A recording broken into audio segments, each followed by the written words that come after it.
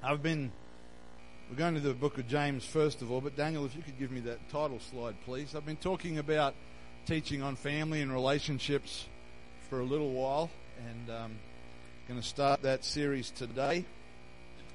And the computer doesn't freeze up on us, and any resemblance to you or your family members is purely coincidental, okay? Don't anybody be offended afterwards. But we're going to start this series on relationships this morning. I'm going to be drawing from several sources as part of my preparation and study, including some lessons from Brother David Bernard.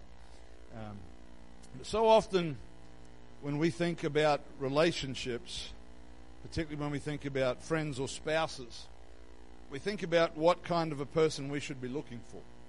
What are the qualities of a good friend? What are the attributes of a good husband or wife? But how we view those factors is very strongly influenced by how we view ourselves. And that's where we're going to start today. We're going to talk about ourselves. So let's just pray. We need to pray for Sister Lynette. She's not well. Lord, in Jesus' name, we thank you for the report of healing that we've heard this morning. We thank you, Lord, for the miracles we've seen in the missions presentations. And Lord, you are the same. You do not change. And we are looking to you, Lord, to be the one that provides our needs, Lord. We want to be worshipers. We want to be people that give you glory and honor. And we lift up Sister Lynette to you. You know that she'd rather be in your house. We ask you to touch her body and heal her in Jesus' name. Lord, I pray that you would give us a fresh understanding this morning of some things we may feel we already know. Lord, that we would be, Lord, positioned how you would have us to be, we pray in Jesus' name. Amen. Amen. A very simple example of how the way that you view yourself can affect your relationship with others is that if you have a very poor opinion of yourself, then you might find yourself thinking that you are not worthy or deserving of a good husband or a good wife, and then you might settle for somebody that's not going to be good for you or not going to be good to you. And many of us probably know people that we've seen that happen, where somebody's entered into a relationship that was obviously not going to be healthy, but possibly because of the person's own view of themselves, they thought that that was an acceptable situation. But what often happens there is that leads to unhealthy relationships, which only contribute further to the negative way in which that person sees themselves. We touched on this subject briefly in our recent series on Partakers of His Holiness, but we're going to take a little bit more time on it this morning. James chapter 1, starting at verse 22.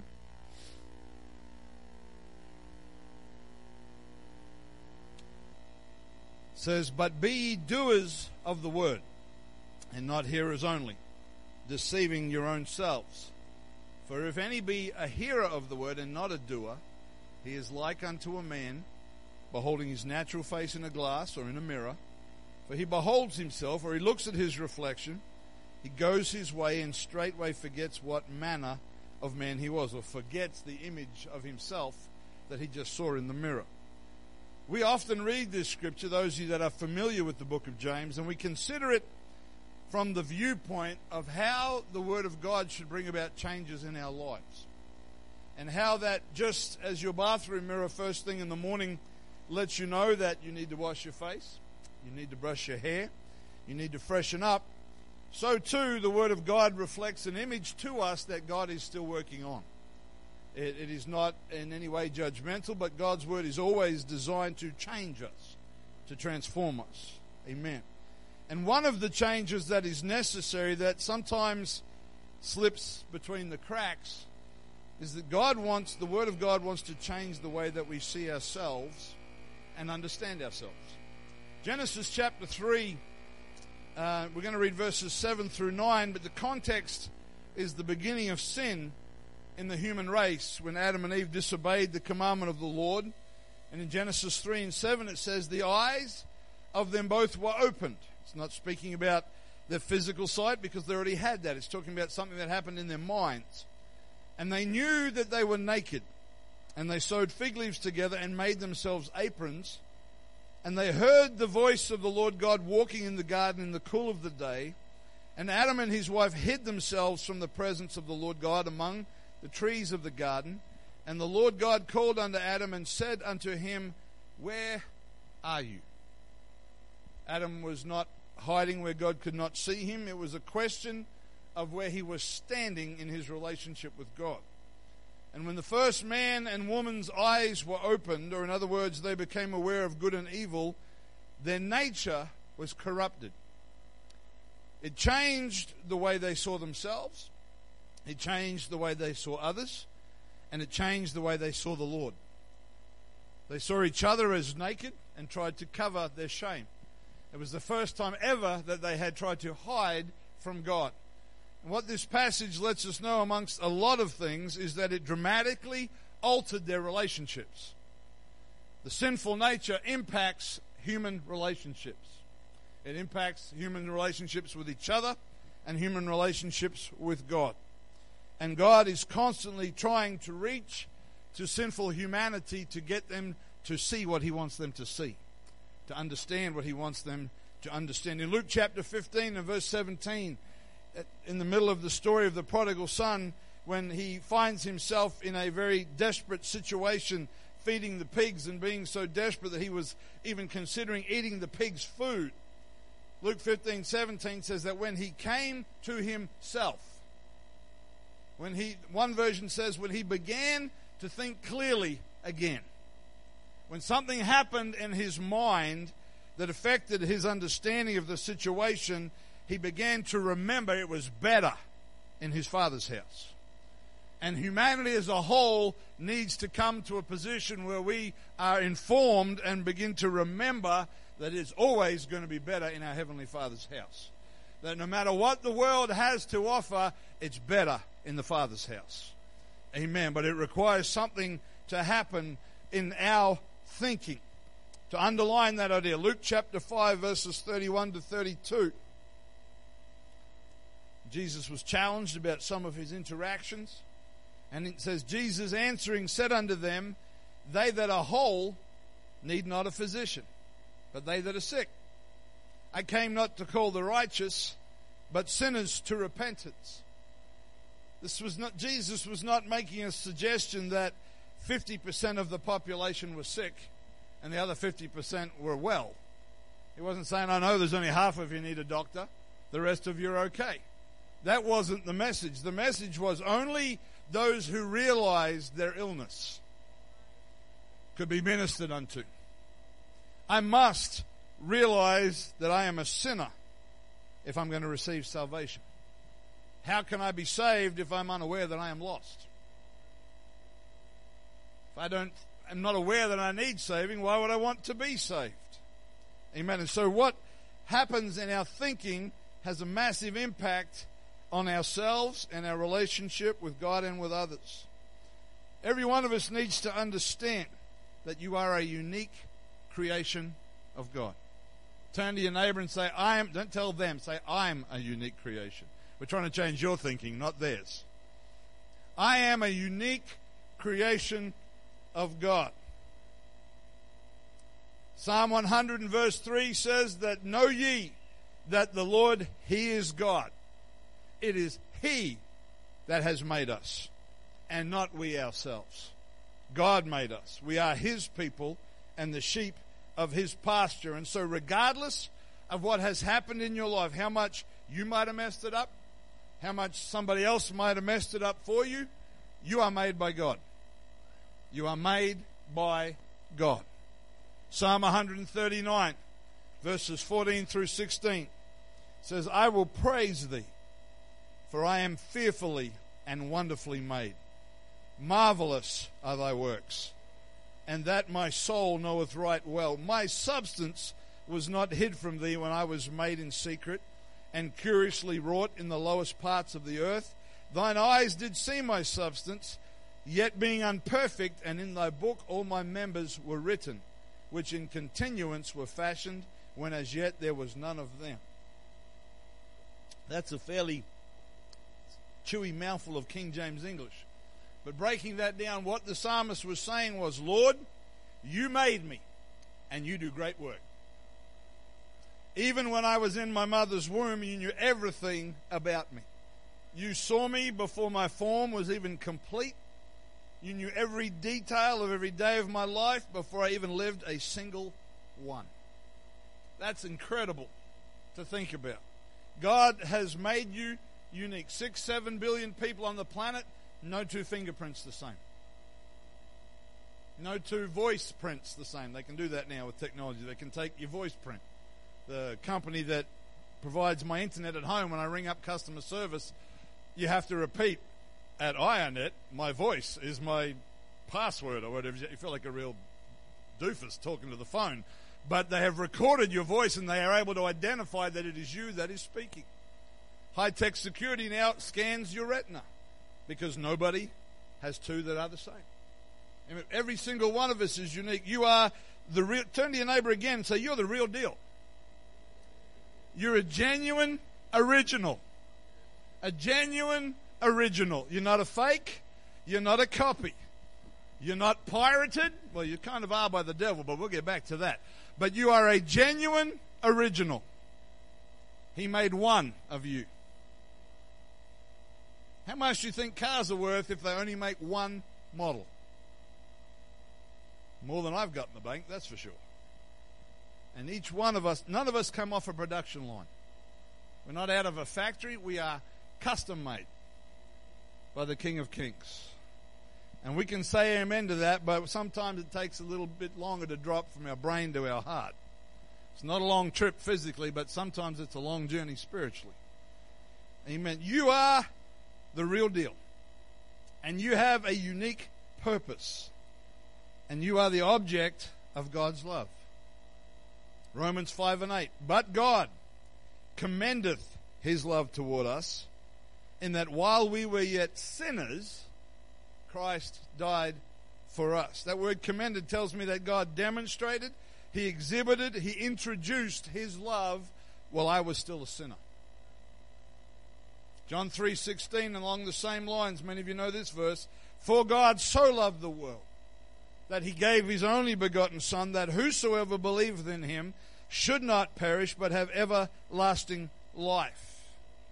So while we were yet still sinning, while we were sitting in the consequences of our sin, I know that Jesus went to the cross 2,000 years ago. I know it didn't happen in my lifetime, but he knew where you would be when he found you. He knew where I would be when he found me, and he still considered us worth dying for. So while we were addicts, while we were fornicators, while we were liars, while we were victims of abuse, while we were thieves, we were drunkards, blasphemers, violent, unwanted by others, and abandoned, while we were in the midst of all that mess, he died for us. That's a statement of how valuable you are to him. Now we can, again, I'm going to get in somebody's grill this morning. You can say amen and raise your hand, but unless it's happening in here, you are valuable in his sight. Oh, but you don't know where I've been, what I've done, who I am, blah, blah, blah, fill in the blank. Does not matter. While we were yet sinners, God commended his love toward us. He said, I know you're an addict. I know you're a fornicator. I know you're a liar, but let me introduce my love to you. That's the God that we serve. And he made each and every one of us different. I don't know how creative you have to be to make 7 billion different people. And that's right now. What about all the ones through history? You can't go up and dig up somebody's bones in ancient Egypt and find matching DNA to yours. It doesn't work. Every person since the garden is uniquely created by God. Even twins have differences. Uniquely created, with a unique purpose, made specifically for that purpose. Now, a lot of humanity never fulfills that purpose, but they were still made for that purpose. Amen. And he made each of us with different skill sets, different abilities, different personalities, different everything. We've all met somebody that you think is so different to you, you'll never get along. Some of us go to church with those people. Don't look at your wife, please, or your husband. Matthew chapter 13 and verse 8, talking about the seed falling into the ground and us being the ground, it says, but other seed fell into good ground So these are all good ground and brought forth fruit. Some 100-fold, some 60-fold, some 30-fold. See, we would look at that and go bronze, silver, and gold. But the scripture says that's all good ground. It's all good ground. Same idea, Matthew 25 and 15. And unto one he gave 5 talents. That talents is not talking about abilities, it's talking about a measure of value, like an investment. And not that one is more valuable than the other, but he's trusting them with an investment. To another 2, and to another 1. To every man according to his several ability, and straightway took his journey. Again, they're all faithful servants. They're given things. They're trusted by the master. But you see, there's something about human nature. There's something about people that we all want to be the 100-fold soil. We all want to be the 5-talent servant. The Lord said, I'll give you what I think you can handle. I made you that way. If he said, I want you to be the best 1-talent servant you can be because that's how I made you, that's success. He said, you're only a 30-fold soil or 30-fold patch of ground. I designed you to be that way. Bring forth the fruit that I designed you to bring forth. Don't worry about the person down the road who's bringing forth 100-fold. But something about human nature says, I want to win the gold medal. But consider this. Let me balance that out. Luke chapter 12, verses 47 to 48. Let's see what happens when people are given or entrusted with more. And that servant which knew his Lord's will and prepared not himself, neither did according to his will, shall be beaten with many stripes. But he that knew not and did commit things worthy of stripes shall be beaten with few stripes. But unto whomsoever much is given, of him much shall be required. And to whom men have committed much, of him they will ask the more. Oh, well, hang on a sec. Maybe I'm happy to be 30-fold now. Maybe 1 talent will do me just fine. Thanks very much. Because to whom much is given, much is required. There's a lot to be said for being content where and how God has made you. The psalmist said in Psalm 84 and verse 10, a day in thy courts is better than 1,000. I had rather be the doorkeeper in the house of my God than to dwell in the tents of wickedness. The writer of this psalm understood that just to be in church was all that really mattered. He said, if he only gives me 1 talent, I just want to be in his house. That's all that matters. I don't need the prominence and all that stuff. Just want to be in his house. Just want to stand in the door of the house of God and be one of his children. There's a wonderful story in the Old Testament in 1 Samuel, somewhere in the teens, chapter 17, somewhere in there, where the prophet Samuel is sent by God to the house of Jesse to anoint a king to replace Saul, who's got out of his lane and caused all sorts of chaos. And they come in and they come to... Samuel is a mighty man of God. You read about his ministry and it talks about how the Lord didn't let any of his words fall to the ground. He was an anointed prophet of the Lord, and he comes into Jesse's house and they've laid on a feed and he said, we're not going to sit down to eat until I do what I came to do. And he said, well, you know, the Lord sent me to anoint one of your sons. And the sons of Jesse line up. And it starts with the oldest. I think his name was Eliab or something like that. And Samuel looks at him and says, man, what a fine young man. He's tall, he's strong, good looking. He'll be the one. And the Lord said, nope.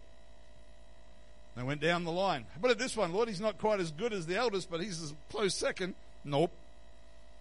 All the way down until the one who was at the end, and the Lord's not approving any of them. And Samuel's like, Lord, we've run out of sons. What do you want me to do here? And he says to Jesse, you sure all the kids are here? And Jesse's like, well, there's one. It's the runt of the litter.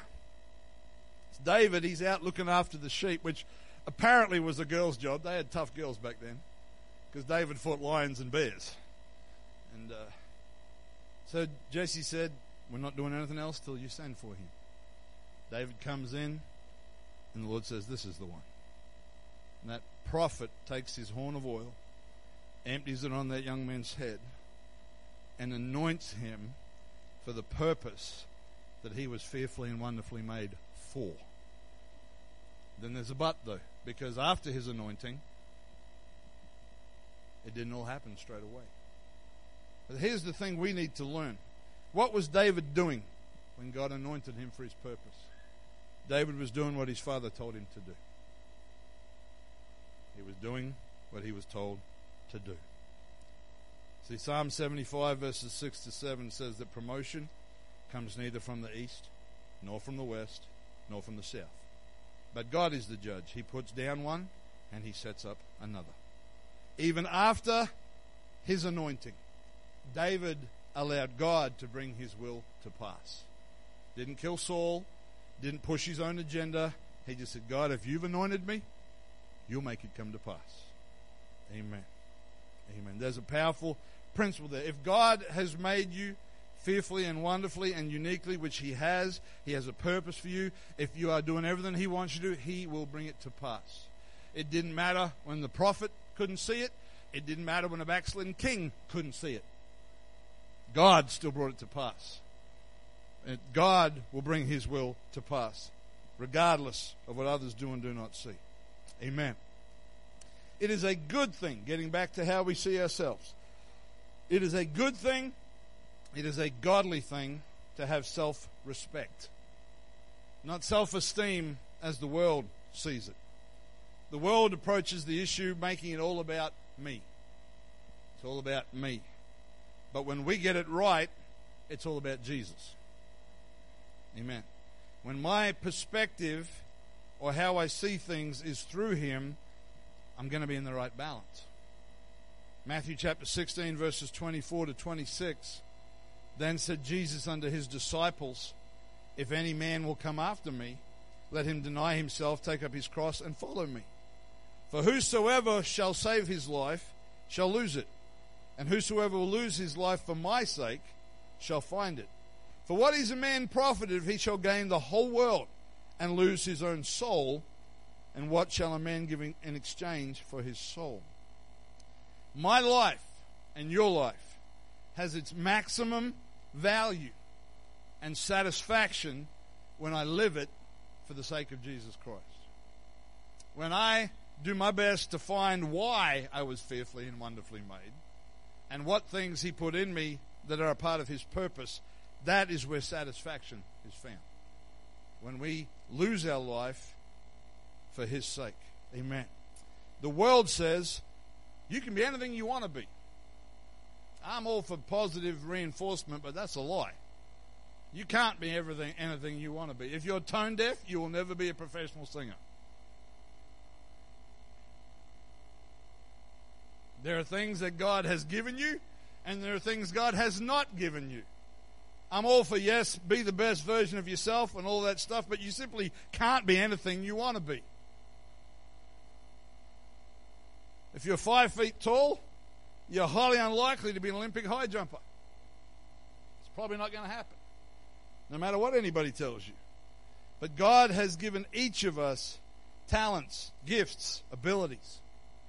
And the reason for those things he's given us is that we might fulfill his will and his purpose in our lives. That's why we exist, for his glory. Now, we should have a positive attitude. I believe that the people of God should be positive. Faith is positive. But our positive attitude is based on him, not on us. The positive attitude in the world says, I can be whatever I want to be. A positive attitude in the kingdom of God says, I can do all things through Christ who strengthens me. I can be what he wants me to be because he will enable me to do that. Because he made you, he will strengthen you to do what he wants you to do. And you can be who he made you to be. And through him you can accomplish his will in your life. We spend our lives trying to be something that isn't the plan of God. It leads to frustration and despair. But if I do my best to say, God, here I am, and let him lead and guide, we will fulfill his will in our lives. 1 John chapter 4, verse 16. I started a little late this morning, so you're going to have to cut me some slack. 1 John 4 and 16 says, and we have known and believed the love that God has to us. It's a very powerful verse. Knowing it's one thing, believing it is a whole other thing. God is love. He that dwelleth in love dwells in God, and God in him. Herein is our love made perfect or complete, that we may have boldness in the day of judgment, because as he is, so are we in this world. There is no fear in love, but perfect or complete love casts out fear, because fear has torment. He that feareth is not made perfect in love. So if we've got fear, it connects back to verse 16, where the relationship between knowing and believing God's love for us. If there's a dysfunction there, we can have fear. But if we let God complete that, it casts out fear. Verse 19 says, we love him because he first loved us. If a man say, I love God, and hates his brother, he's a liar. For he that loveth not his brother whom he has seen, how can he love God whom he has not seen? And this commandment have we from him, that he who loveth God loves his brother also. So when you know and trust, that word believe there, known and believe the love, it comes down to trust. When I know and you know and trust the love that God has for us, it'll produce the following outcomes from this passage. That we will abide in him and he in us. And in that relationship, we are not afraid to stand before him. That's mind-blowing thing. I can have boldness. That's not talking about arrogance or pride. That's talking about an assurance and a confidence in my relationship with him.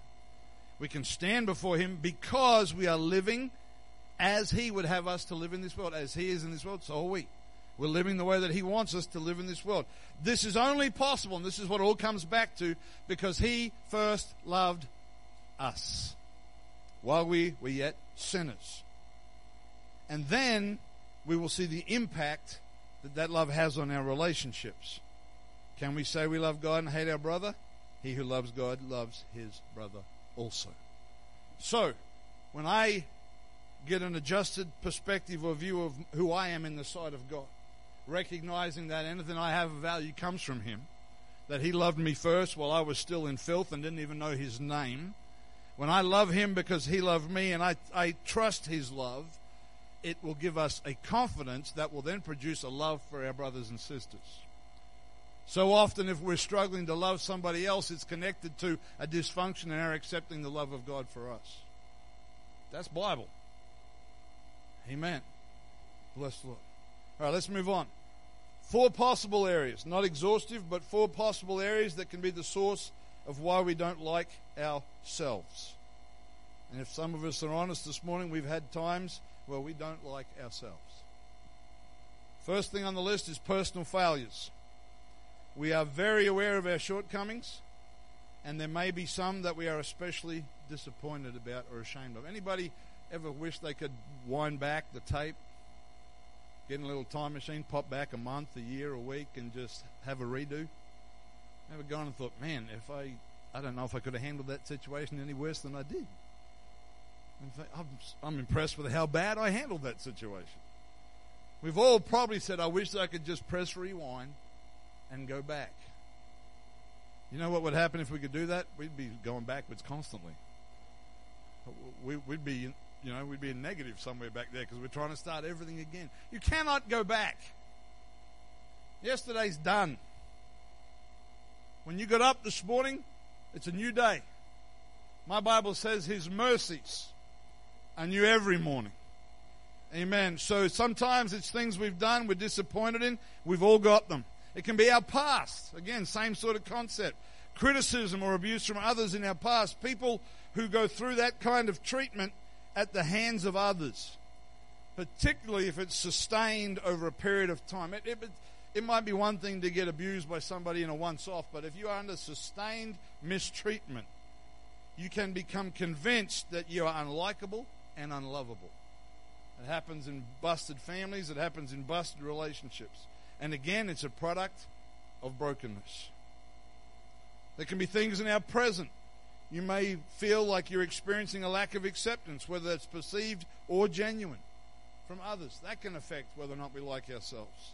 And all of these things join up together and gang up on us for our future because we have trouble believing that God loves us and have confidence and faith for tomorrow.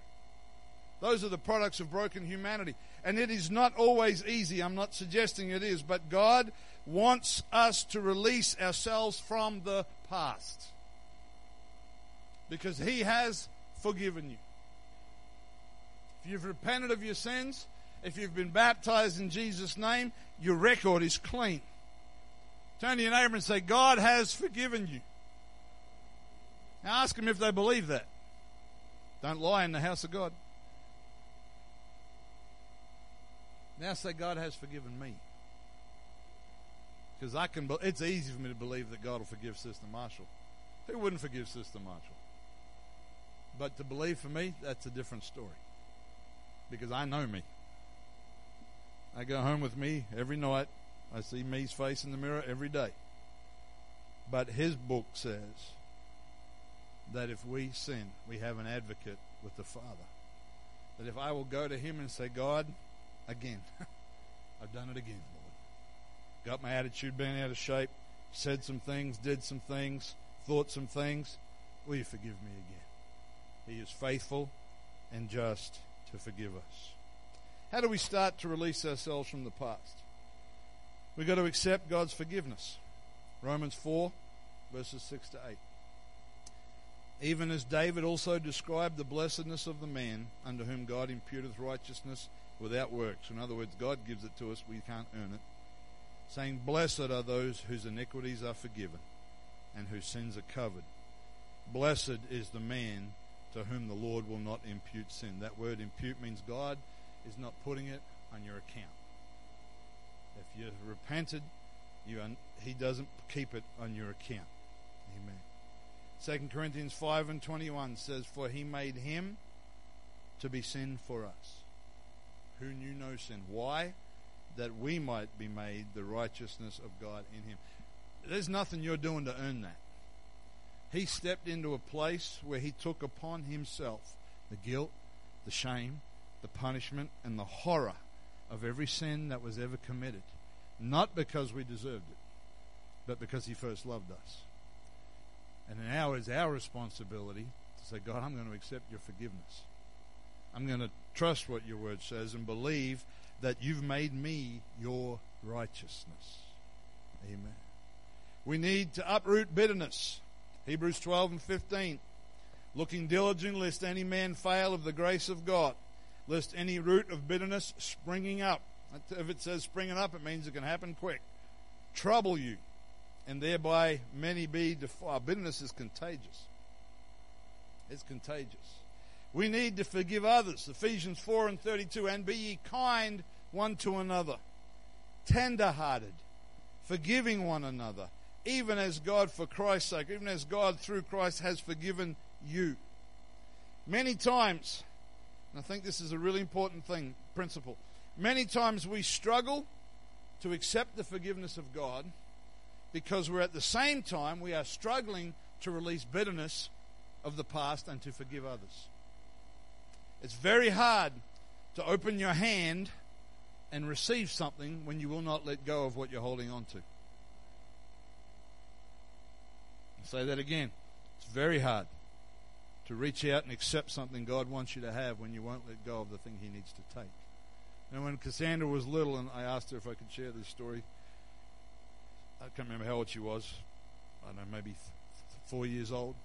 One morning we were having breakfast, and she was coming out of the kitchen carrying a bowl, cereal bowl, and her pajamas were a bit big and they were falling down. And my wife said, Cassandra, pull up your pajamas. And so as a little child, she obeyed. She dropped the bowl, pulled up her pajamas, and the bowl smashed. You can't do one without releasing the other. And we've gone, well, that's not exactly what we meant, but you did what you were told to do. It's the old story that many of us have heard of the monkey in the jar of peanuts. The monkey gets into the house and finds the peanuts and puts his empty hand into the jar, takes a fistful of peanuts, and all of a sudden can't get his hand out of the jar. And when the person comes into the house, the monkey must make a choice between peanuts or life. And when you hang on to something that God wants to deliver you from, you're effectively making a choice between peanuts and life. Because what God has is worth so much more than a fistful of peanuts. or bitterness or unforgiveness or whatever it may be. And we say, but I can't let go of it. You know why we can't let go? We want retribution. We want somebody to pay. And the Lord says, vengeance is mine. It's not your department. And if you're struggling to accept God's forgiveness, we may need to examine ourselves carefully and ask, what are we holding on to? What's blocking the flow? Am I refusing to release something, and that's why I'm not taking a hold of something else? Because the two, God's already forgiven. You know, forgiveness can cost you something. Sometimes there's a price to pay. Sometimes you'll never see retribution or the appropriate consequences you think someone else deserves. We may even have to bear the consequences of someone else's actions. Let me give you an example. My good friend, Brother Moses here, comes over to my house to see me.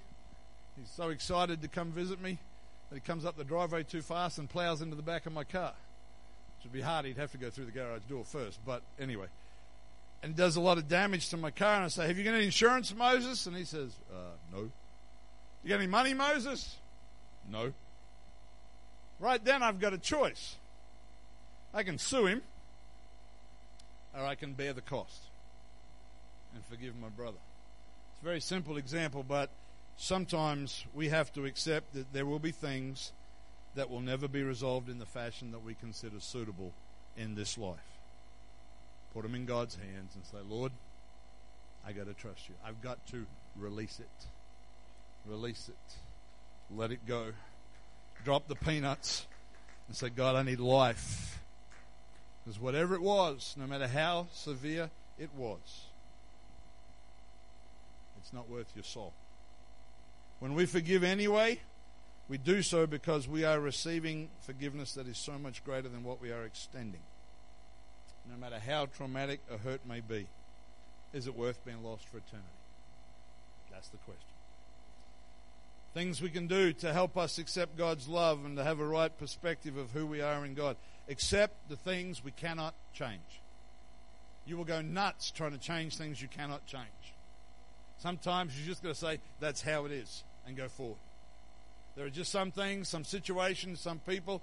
I've talked to pastors who've counseled people who've come back to them with the same situation again and again and again. And the pastor said, you cannot change that. That's out of your realm of responsibility. That's somebody else's situation. You cannot change that. Accept it and move forward. You can spend your life trying to change things that won't change. Guess what? When you get to the end of your life, still not changed. But you've wasted your life trying to change things that the Lord's saying, trust me and go forward. And then we've got to change the things we can change. By the grace of God, by the power of God. You know what's funny about human nature? We don't want to change the things we can. We want to change the things we can't. Let's be honest. There's things that God says, well, we can do something about it, but Lord, I want you to do something about that. The Lord says, no, we're over here. No, I'm over here. And until... God doesn't move too much. He's waiting for us to move to Him. And in line with our theme for this year, to help us forgive and to see ourselves the way the Lord wants to see us, in everything, give thanks.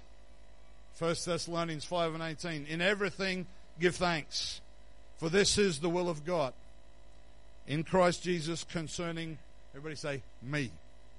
As God's will concerning me. In everything, give thanks. God has a purpose, and I'm coming to a close. God has a purpose for your life. Ask Him to help you find it. He will, if we do it His way. You know what a great way to experience the love of God is? Is to look for a way to demonstrate it to somebody else. You feel like you're not sure if you can feel the love of God? Look for a way to demonstrate it to somebody else. I'm not talking about being valuable just by the things you do. That's works-based. That's not of God. But I'm saying if you will make an effort to love somebody else, what happens is the love of God begins to flow through you. And you become aware of His love for you. And then you can get a hold of the fact that God does love me, that He can use me, and that will change the way that we see ourselves and others. We're talking about relationships. That's what this series is about. We're starting at ground zero. We're starting with me. Because if me is messed up, all the relationships follow suit. Amen. Bless the Lord. You are not who this world says you are. You are not who the devil says you are.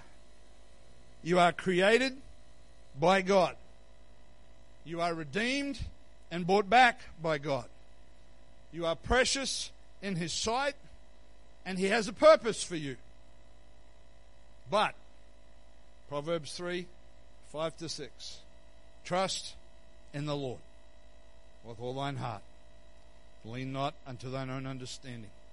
In all thy ways, not some of them, all of them, acknowledge Him. And He shall do what? He'll direct your paths. You feel like you don't know what God wants you to do? Take your hands off the wheel. Let Him drive for a while. Let Him drive for a while. You ever been in a car with somebody that's a terrifying driver? And they say, I'm a bit tired, would you like to drive? You almost jump into the driving seat because you feel like your existence is under threat. That's kind of how God feels when you're driving the car. He said, Lord, would you like to drive? He's like, oh, at last, I was hoping they'd ask. Because we're about to wreck. Amen. As long as we see ourselves through the measurements of mankind, our value will go up and down, depending on our performance and the opinions of others. But when we see ourselves as His children, as belonging to Jesus, it can bring stability and a quiet confidence that then impacts all of our relationships. Let's stand together this morning. Thank you,